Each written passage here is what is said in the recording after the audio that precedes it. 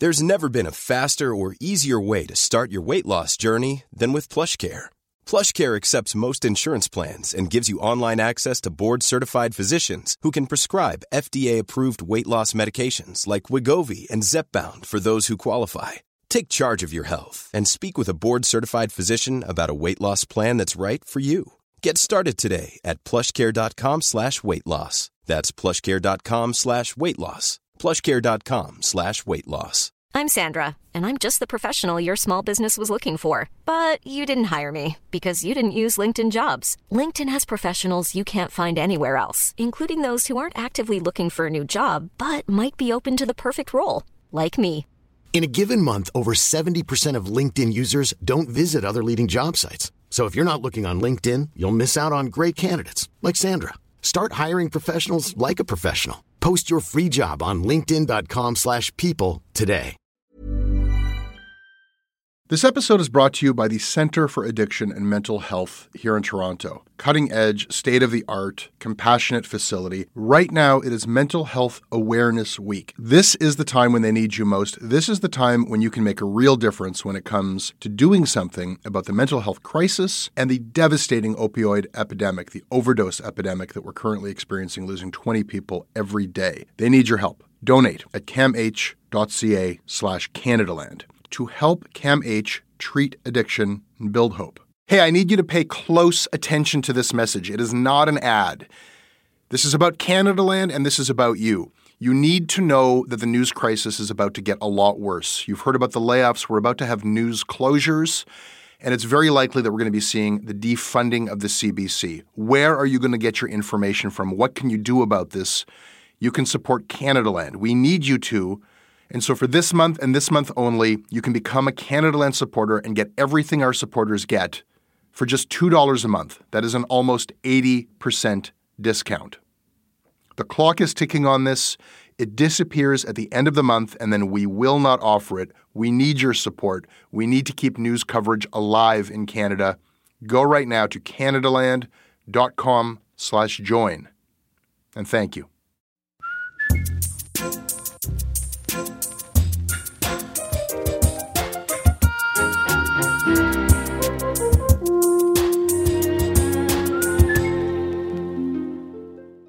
Sarah Polley, the film director and former child actor, has written a book of personal essays about many things, but the news headlines about her book were always going to be about just one thing: her new allegations against Jian Ghomeshi.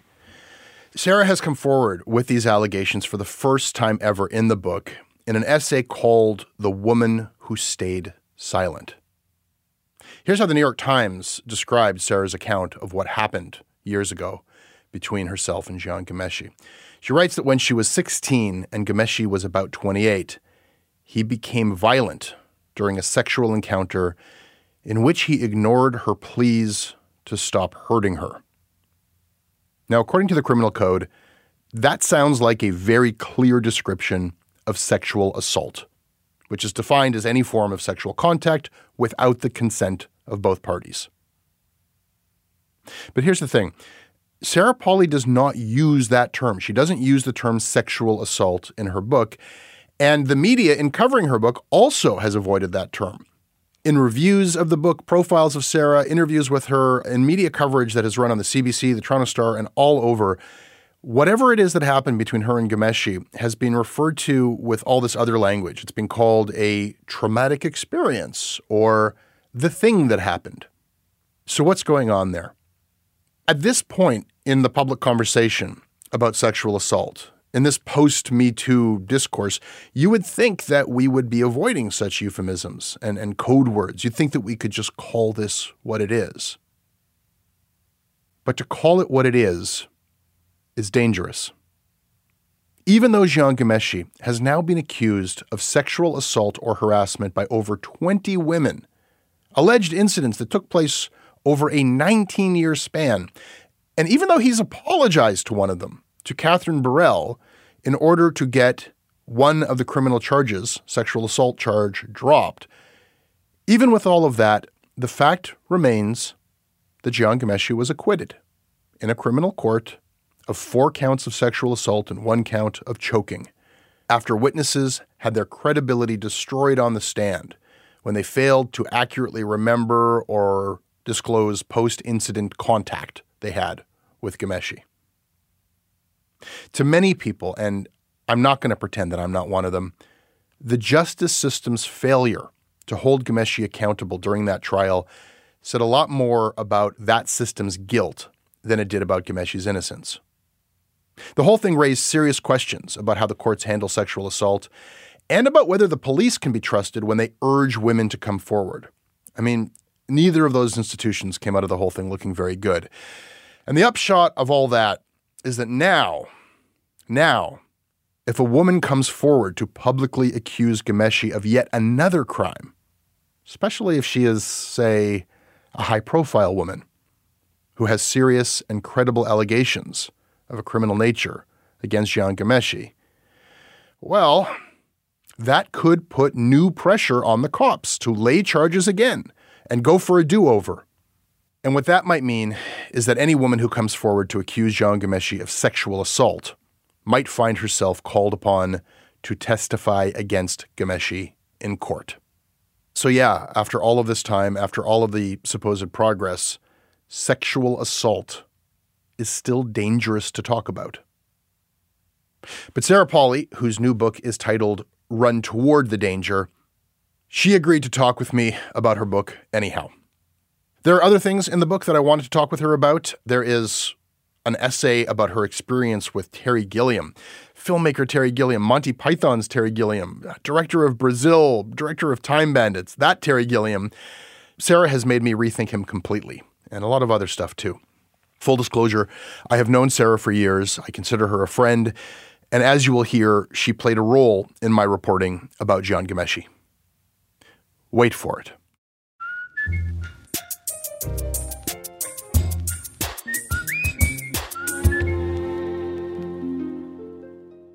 This episode is brought to you by Sean Murphy, Katie Goodwin, Jason Combe, Joshua Renouf, Alex Nazareth, Catherine Mansfield, Jennifer Carrero, and Cindy. Hi, my name is Cindy. I'm from Ottawa. I was fortunate to retire early from a career in software sales, and I support Canadaland because of programs like Canadaland, Backbench, Thunder Bay, Commons, especially the mining and real estate series, present so many issues I was unaware of and do not seem to be covered by any of the mainstream press. Keep up the good work, guys, and thanks.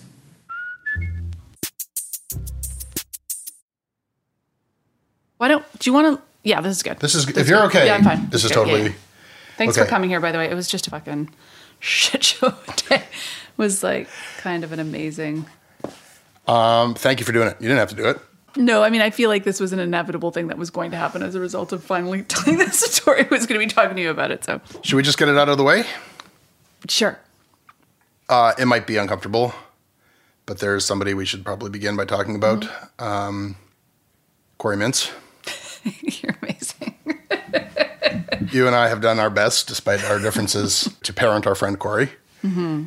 You know, you chose to raise him with warmth. I thought he needed to be toughened up. Yeah, you're definitely the bad cop. Like whatever you and I think of each other, we raised a bald, middle-aged Jewish food writer, and he's doing it. Yeah, and he wasn't always going to be that. Yeah. He was going to be a bald, middle-aged delinquent. Yeah. So we did something.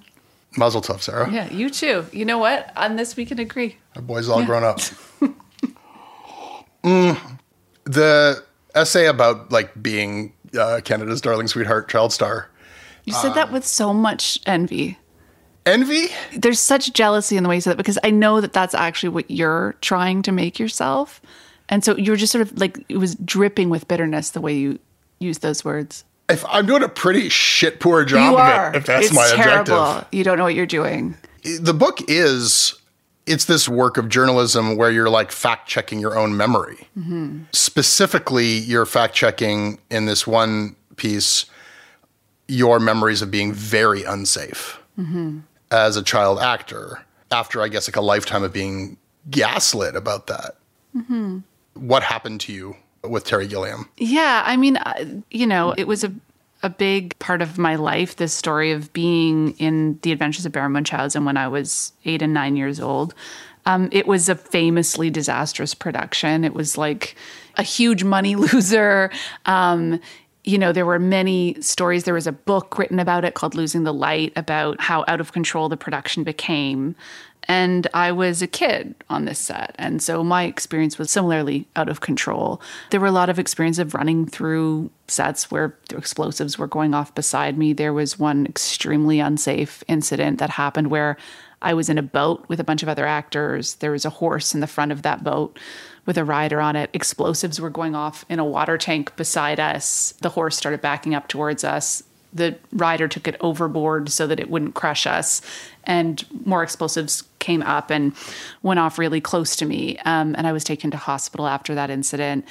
There were a lot of things that went haywire on that set that were really frightening for a lot of people. And that has been something that I've kind of carried with me. I've had public exchanges with Terry Gilliam about that over the years. But I think this was the first time that I really tried to give that story a shape and go back and talk to people who were also there to find what their memories were and to verify my own and to really look at this in a more in-depth way. You write about being basically forced to perform in these unsafe conditions, and you were forced to perform while severely ill, forced to perform very shortly after your mother's death.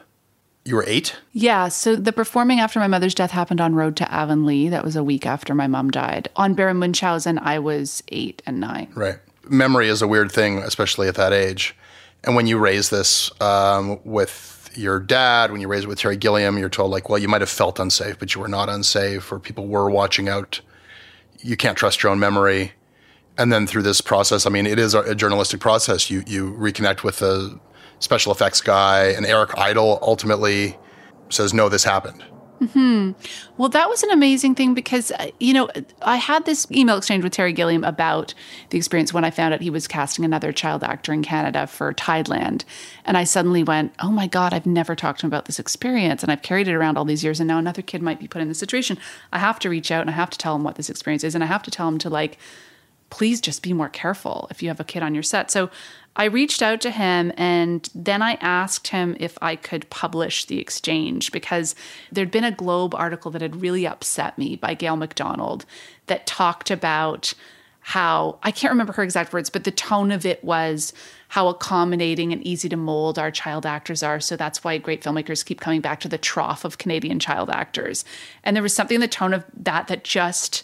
Yeah. Something in me imploded and I went, oh my God, I have to write something about this and I have to respond to this kind of crazy notion that this would be a good thing that had no analysis in it. We do this really well. We make them good here. Yeah, we make our kids really easy to mold, and work in these professional environments. It was just an odd tone that the article struck. So I asked Terry if I could publish that email exchange. What did he say? He said yes immediately. And that's to his credit. There's a lot of things to his credit. I don't think he's a write-off as a human being. And I know a lot of people would like me to talk about him only as a monster, but I don't actually feel that way about him. I think he screwed up a lot. I think he could take a lot more responsibility for what he did. I think he said a lot of really offensive things about progressive movements. But he will expose himself to a certain amount of criticism and a dialogue that a lot of people wouldn't. And that's an example of that. So he... let me publish the exchange. I approached the Globe with it. They delayed and ultimately just didn't print it. I went to the Star. Huh. The Star did this awesome sort of spread with it and also had other people writing about child acting. They made sort of a whole issue around it. And it had been a sort of an awful experience going to the Globe because the editor there had sort of been really snide and dismissive in his emails to me. And it actually felt horrible to be sort of talking about this vulnerable thing. And then it's who was it? I'm trying to remember. I actually would happily name this person if I could remember, but I'm scared I'll remember the wrong name. I'll get back to you on that. All right. But I remember he was after a week of delaying this, and it was a direct response to an article in his paper, and he said, we'd have to have Terry's permission to do this. And I was like, well, I got Terry's permission before I sent to you. And his response was, ... So I went to the Toronto Star and they immediately kind of took it up and it felt really good. And so there'd been this public exchange, and this is years and years ago. I think it's in my early 20s even. this conversation started happening, I think, because of offensive things that Terry Gilliam had said, maybe around the Me Too movement. Who knows? He's so full of offensive things to say, it's hard to keep track. Like, somebody redistributed this email exchange and this article from like a decade ago and said, here's an example of Terry Gilliam being an awful person, like what happened to Sarah Polley, blah, blah, blah. And Eric Idle on Twitter, out of nowhere, just appeared saying, it's all true. She was in danger many times. It's amazing one of us wasn't killed. And it was so astonishing, that feeling of somebody, like I hadn't talked to Eric Idle since I was 9 years old. I'd had such a good experience with him. He was such a safe place for me to land all the time. But to have him sort of reach out of nowhere and validate that experience where he really wouldn't have much to gain from that except trouble was such an extraordinary experience. And it sort of led me to think, well, I kind of want to find out how many of my memories are true, how many I've actually minimized as opposed to exaggerated. And I went back and investigated that. And I ended up having a really interesting conversation with the special effects person who had been in charge and felt really responsible for a lot of what had gone wrong, but ultimately had laid a lot of that responsibility at Terry's feet in terms of things that got out of control, like those, explosives in the boat. Well, he talks about Terry Gilliam actually like seizing out of his hand the detonator at a time when it wasn't safe to detonate it, and Terry was like, fuck it, and went for it. That is what he told me. Terry Gilliam's quoted in your book from a quote he gave elsewhere saying, I think my priorities are right. I will sacrifice myself or anyone else for the movie. It will last. We'll all be dust. Mm-hmm. I'm not looking to I love Terry Gilliam. I grew up loving Terry Gilliam. You too. And I don't know, I grew up loving Monty Python, loving Fisher King, getting to all of that stuff, but then that takes you to Orson Welles and the whole mythology of these guys, they're madmen and they burned every bridge. They didn't care about their careers. They didn't care about who was in them. It was the thing was, and I don't know, I guess in a way that I was romantic about art is this is the ultimate expression of truth. Mm-hmm. It's worth it to tell the truth. And it's worth it to have this beautiful thing that will last forever. I was only spared from becoming that person by a complete lack of artistic talent. I know, but you did it anyway. That's what's so impressive about you is you managed to take all the bullshit and not create anything except this thing. That's what's amazing. Isn't it? Is you do the whole white, mad, genius, jerk thing without giving us the art. You know what the thing is, Sarah? Everybody out there adores you. Because they don't know the truth about how mean you are to me. It's true. I think that me being mean to you will only make me grow in people's estimation. I actually think this is my key to being loved. Is the meaner I am to you. I just can't imagine people won't think more highly of me.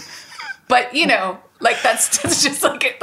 just shot in the dark. Am I the only person that you could be this way to? I think I might be the only, I don't think there's anybody else. With impunity, yeah, for sure. And maintain your Sarah Polley-ness.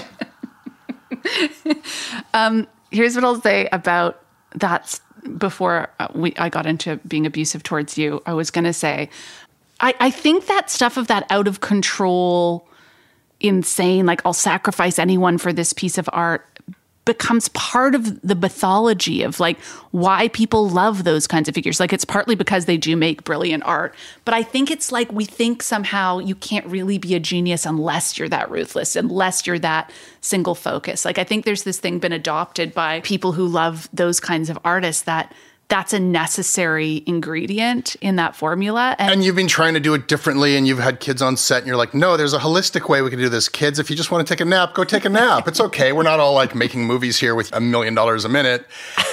I've certainly seen great artists not have to adopt this kind of out of control, quote unquote, mad genius behavior of not caring about anybody's well-being or who they hurt in the process of telling a story. So I don't buy that it's necessary or even particularly interesting as a sort of component of the narrative of what a great artist looks like.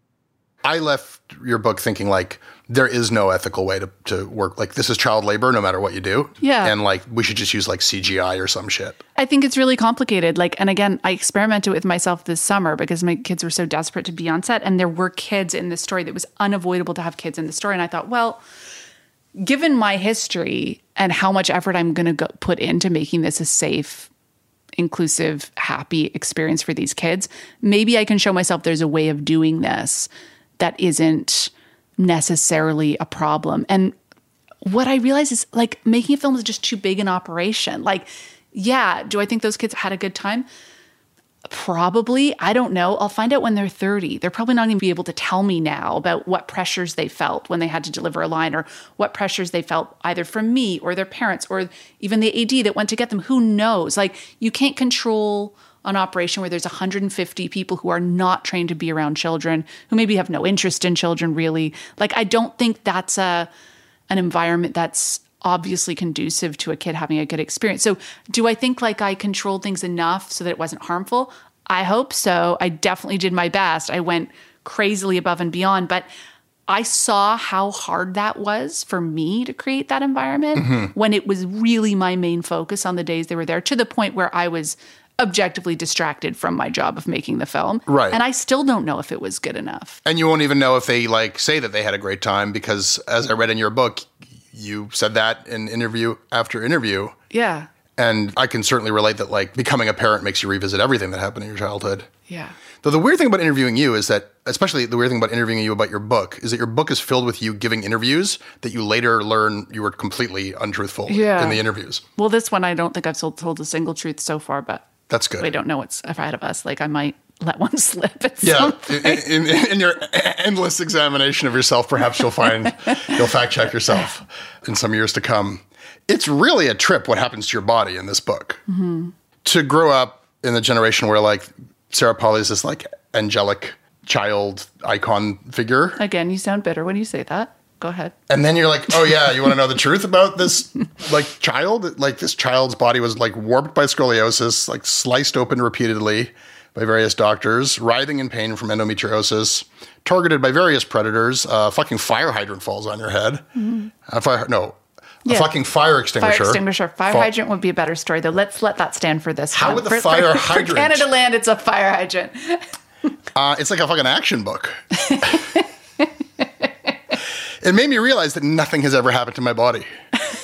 That's amazing. Yeah, no one's ever like wanted anything from it. It hasn't been broken in any way. It's just been this like serviceable Maybe we instrument. should change that so you can have more empathy. Definitely, it's been a lot. I mean, the subtitle of the book is Confrontations with a Body of Memory. And I mean, there have been a lot of reasons to not trust my body and to not feel strong in my body and to feel scared just physically being in the world. And I do feel that shifting and changing, especially as a result of the concussion treatment that, you know, had that whole paradigm shift in it of run towards the danger, run towards the thing that triggers your symptoms, run towards what makes you uncomfortable, that you have to train your brain to strength by making it get better at the things that it's most uncomfortable with. So I think that it made me way more physically strong. So I ended up, you know, exercising a lot and being out and walking a lot. And my job was to get to have to feel stronger in my body and do things that I hadn't done before. Mm-hmm. So that's been a huge change for me. Well, you look ripped. Shut up.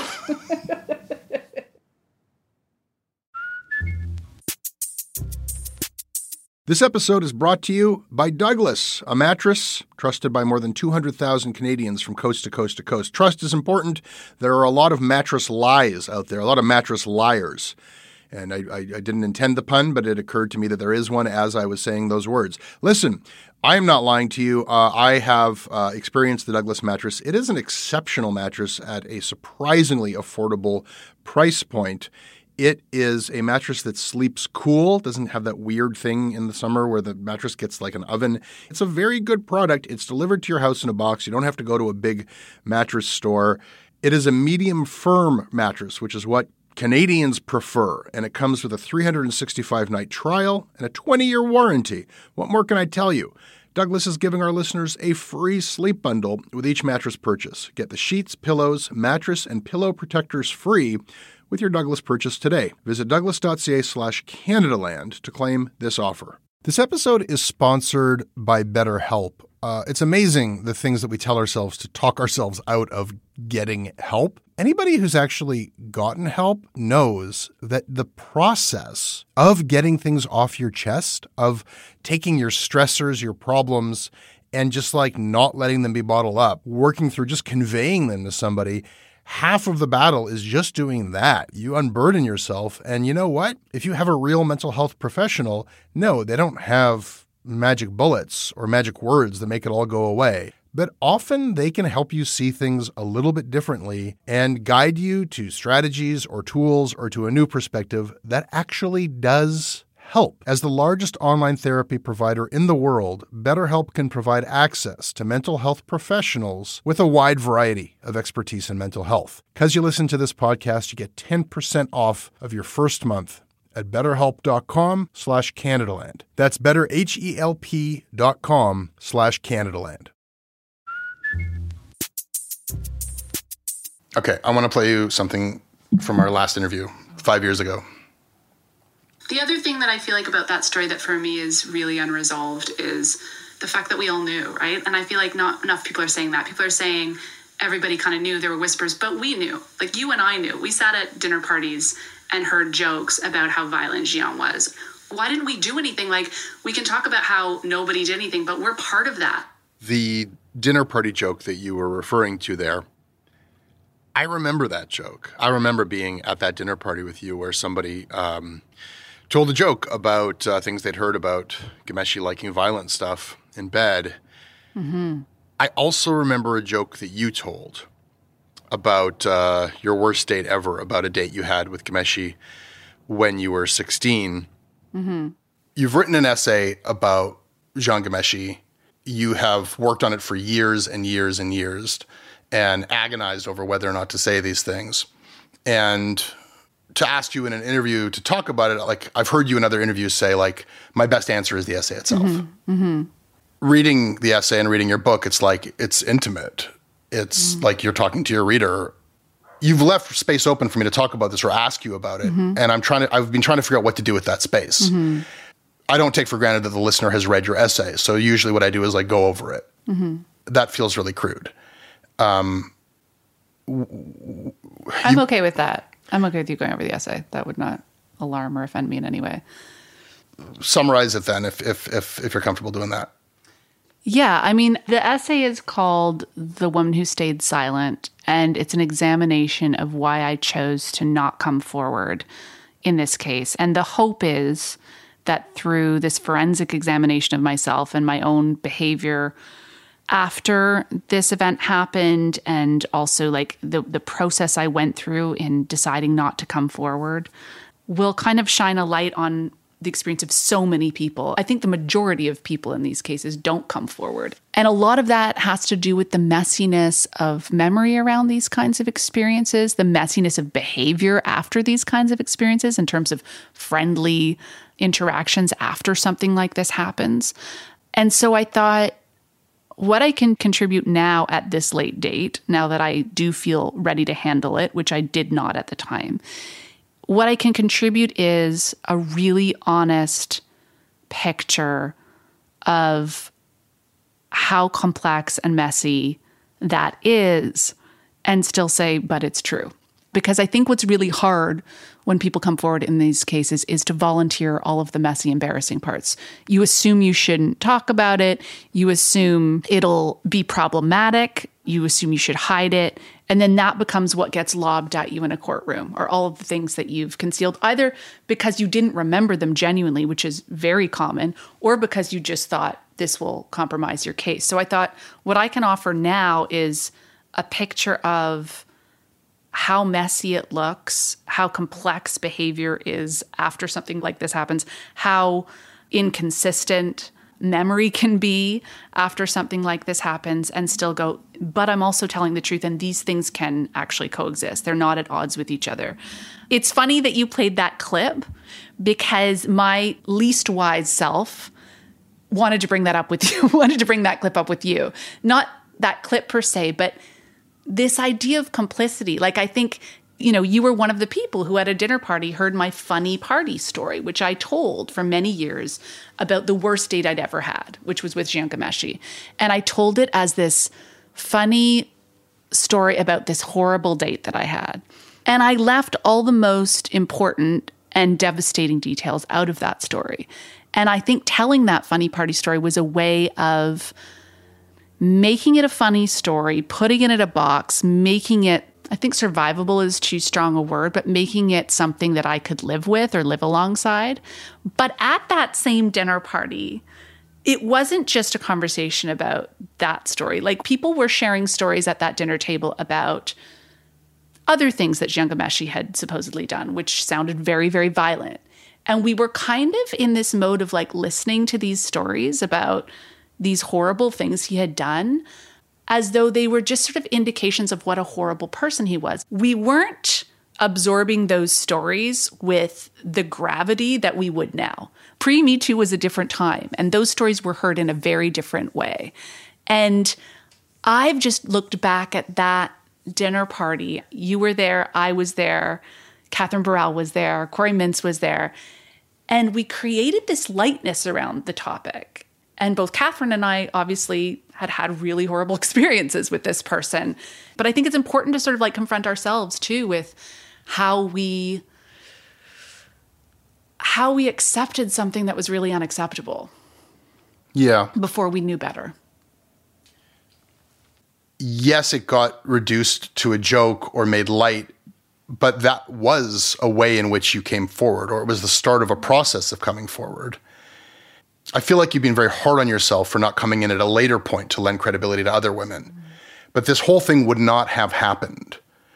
When I first got an email from a complete stranger telling me that she had been in a relationship with a famous and powerful Canadian media personality, and in that relationship she had been violently abused, and there were others,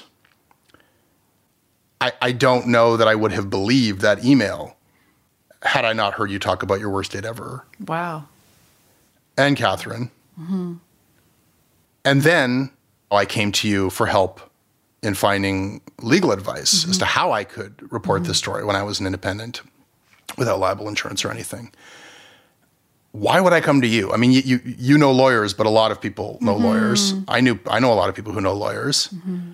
I came to you because you were like one of the only people in the entire world that I could talk about what I knew about Jian. So I just want you to know if you have been punishing yourself for not playing a bigger role in this story, like. Thank you. I really appreciate that, because that has been very, very hard. And, you know, I did, when the allegations first came forward with Lucy and with the other complainants, I did embark on an incredibly rigorous process of deciding whether or not to come forward. And it felt like the ethical thing to do was to come forward and to get this advice almost unanimously from so many people that, no, like, don't come forward. You'll be torn apart on the stand. Your memories are too messy. You were too friendly to him afterwards. You know, have friendly emails back and forth. And to sort of make that decision based on having like a newborn baby and a toddler, to not come forward and express my solidarity with those women, even if I had no interest in the courtroom, it was a really painful decision that I've lived with ever since. And I do take it really seriously. I know I couldn't have made another decision and been able to protect myself and my kids, just knowing what would have been in front of me, but it's not something that I've lived with very lightly. So I appreciate you telling me that.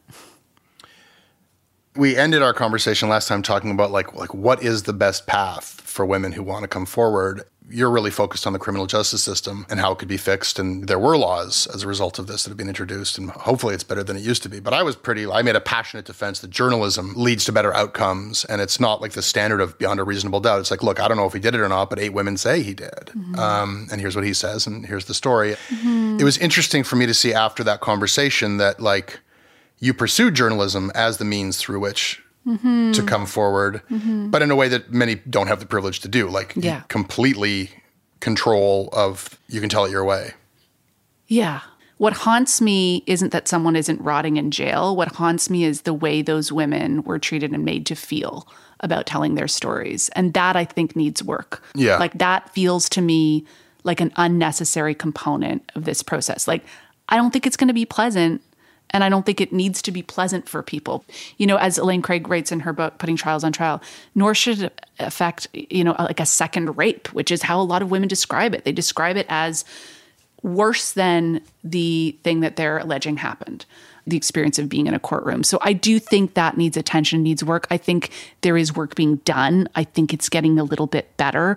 I think also things like we saw so publicly in the Harvey Weinstein trial, where there's an expert called on trauma and memory.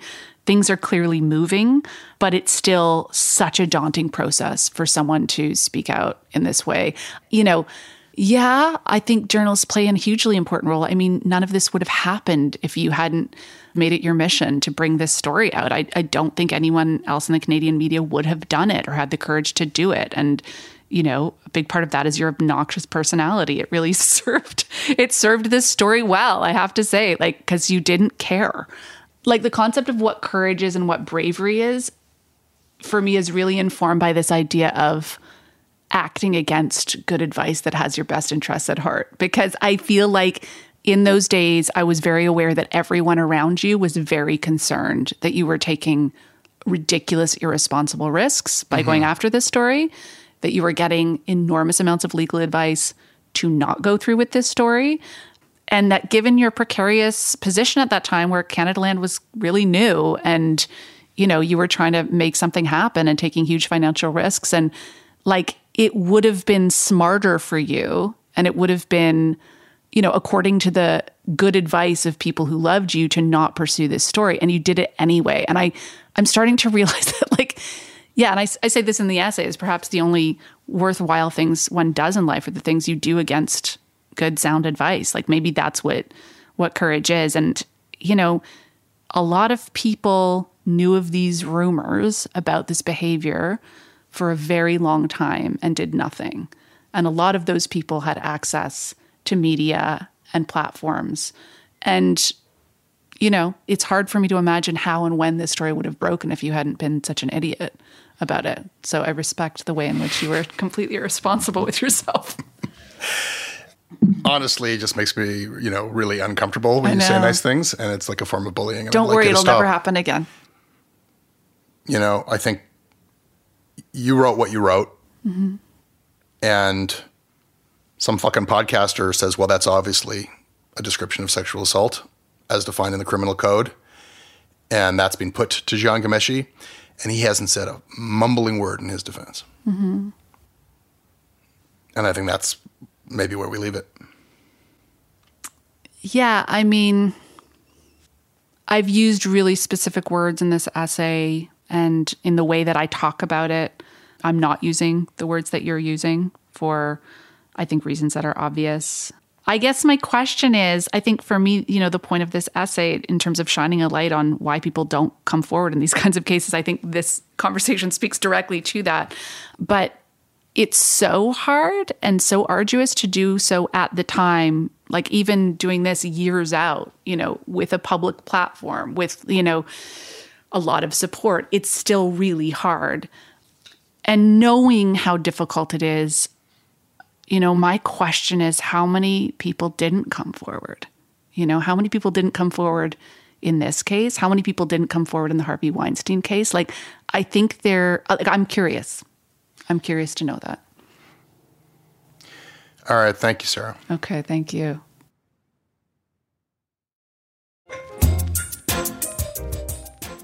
That is your Canadaland.